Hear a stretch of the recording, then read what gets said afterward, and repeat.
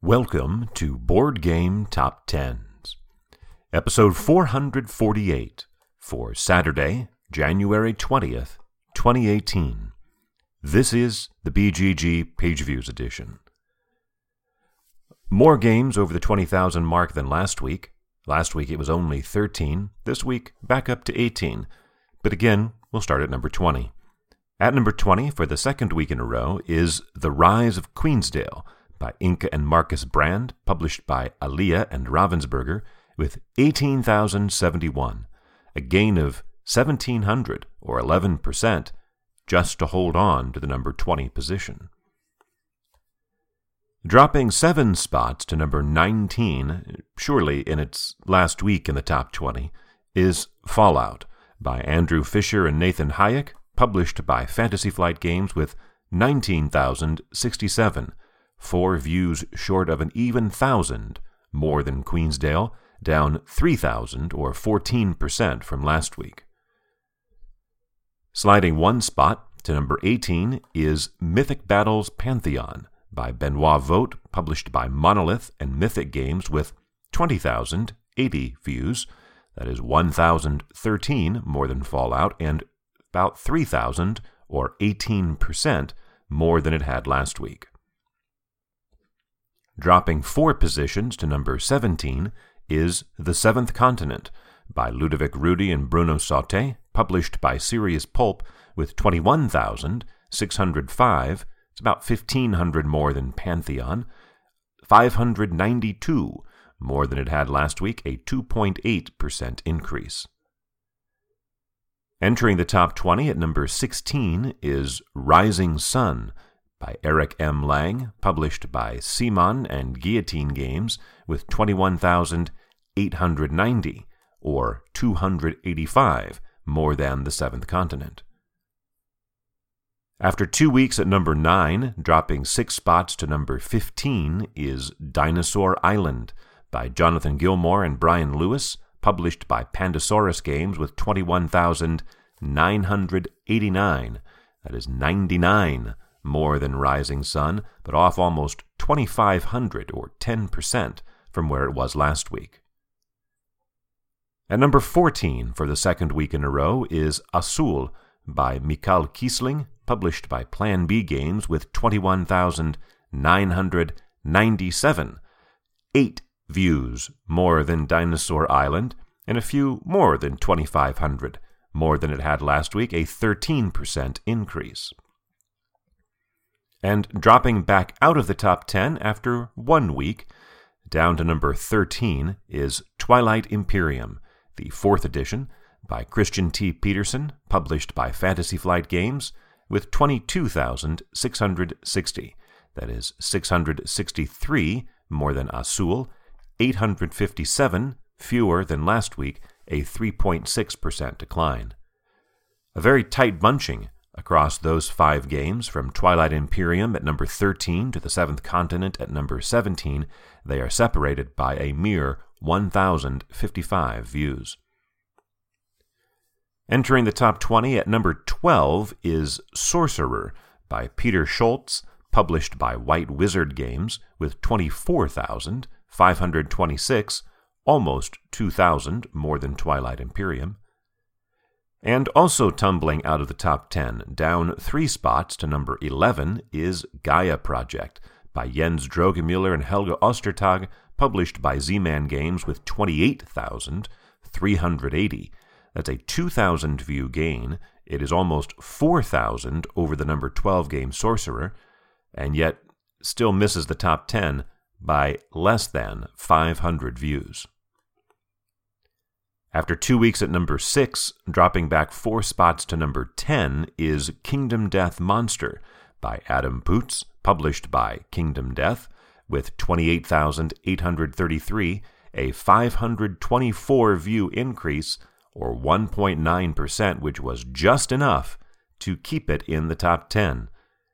And this is the 63rd week in the top 10 for Monster, putting it at number 6 on the most weeks list, passing Star Trek Attack Wing. Dropping 2 spots to number 9 is Arkham Horror, the card game, by Nate French and Matthew Newman, published by Fantasy Flight Games with 29,529. It's about 700 more than Monster, 1,200 more than last week, a 4.5% increase. And this is its 62nd week in the top 10, putting it up to number 7 for the most weeks list, passing Pandemic Legacy Season 1. And clearly, it is in a tie for number 7 with Star Trek Attack Wing. So if it can stick around one more week, it will move into that spot by itself.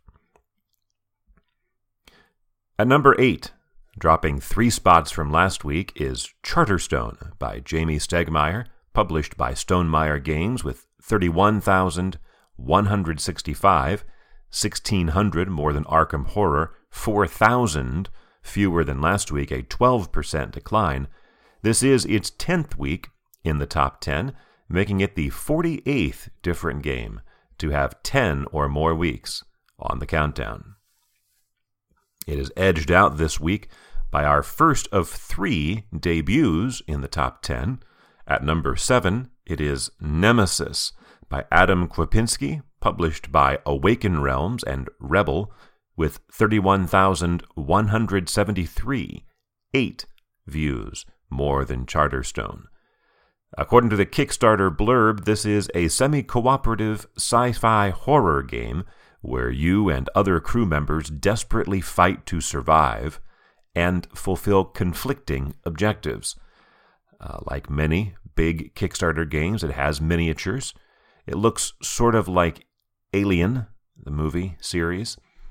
Had a $70,000 goal and has raised almost $2 million with still about 3 weeks to go.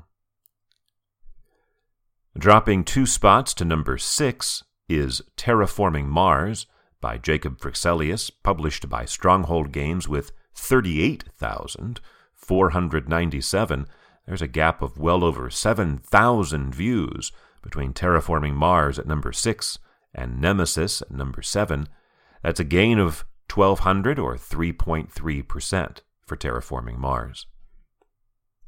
The second of our 3 debuts is at number 5, Everdell by James A. Wilson, published by Starling Games with 39,012, about 500 more than Terraforming Mars. Again, the name is Everdell. I'm not mispronouncing it. It's not Everdale. Everdell, like Farmer in the Dell.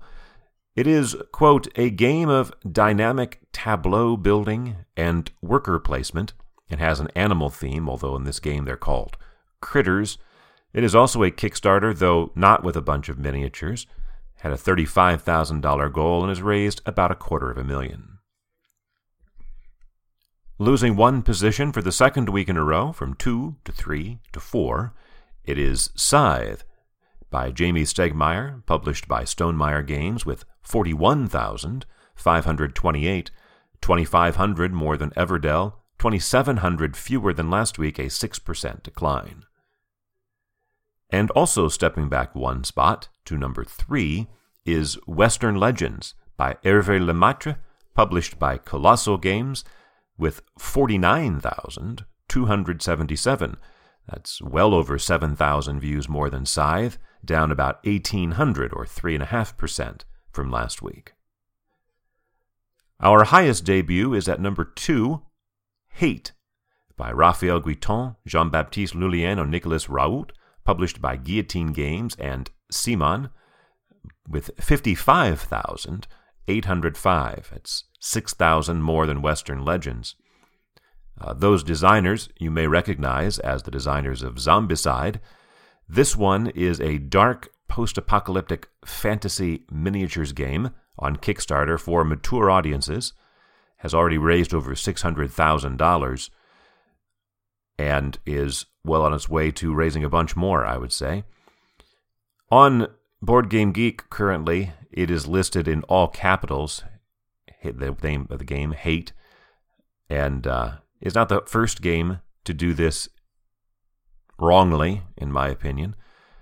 To my mind, you should put a game all in capital letters if it's an acronym, right? Or an abbreviation of some kind. which this is not. Other games they've made this error on are Resistor, U-Boat, the board game, Yokohama, Doom, the board game, Interaction, No More Boredom. There have been several others. Sometimes they correct it, sometimes they don't. So if you see this, hate on the game, it doesn't stand for anything. It's just... Anyway. The number one game for the 13th consecutive week and the 37th time overall is Gloomhaven by Isaac Childress, published by Cephalofair Games with 134,805. That is almost 80,000. In fact, it is exactly 79,000 more than Hate. That's a 13,000 view increase, 11% on where it was last week, taking it to the number 6 most views in a week ever, as it continues to try to fill out every spot on that list. This is Gloomhaven's 61st week on the countdown, moving it into number 9 on the most weeks list, passing Terra Mystica. That 37 weeks is a notable number because 37 weeks in a row is what Android Netrunner had near the beginning of this podcast. It then went on to chart 20 more times at number 1, has a total mark of 57 weeks at the top. That was a mark I thought would never be approached. But then I thought that no game would ever accomplish what Pandemic Legacy did in hitting number 1. So maybe Gloomhaven will also obliterate Netrunner's 57-week mark. It would be no mean feat. It certainly doesn't look like it's any danger of weakening anytime soon. So I think we will squeeze out several more weeks before it starts to perhaps have any danger of being supplanted here at the top. But 37 weeks, that is pretty remarkable. For Saturday, January 20th, 2018.